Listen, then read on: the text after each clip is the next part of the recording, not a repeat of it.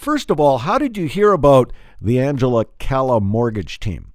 That's through the radio ads mostly. I listen to NW a fair bit, and that's where I picked up on them. Now, you had a mortgage provider prior to going to Angela. My understanding is, you weren't that satisfied with that provider. No, I think they tend to do what a lot do.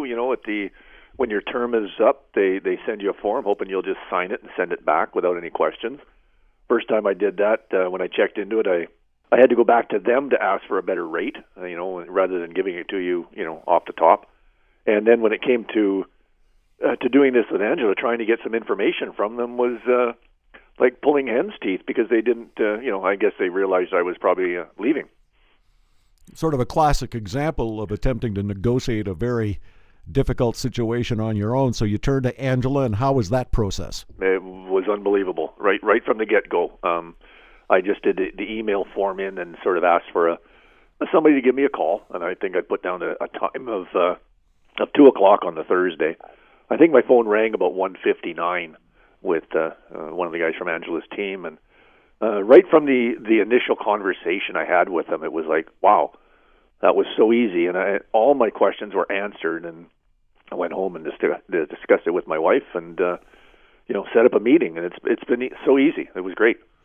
Kind of nice to have someone else bear the anxiety rather than you and your wife having to go through the negotiation and attempt to get, a better mortgage. And my understanding is the Angela Calla mortgage team saved you a ton of money every month.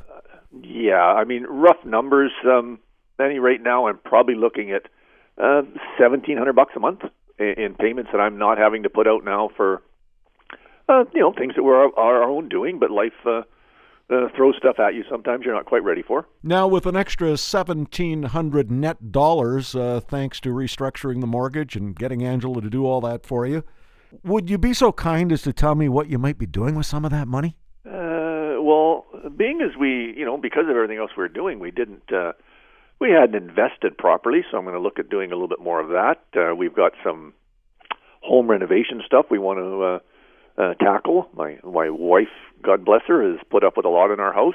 It's time to fix up some of that for her.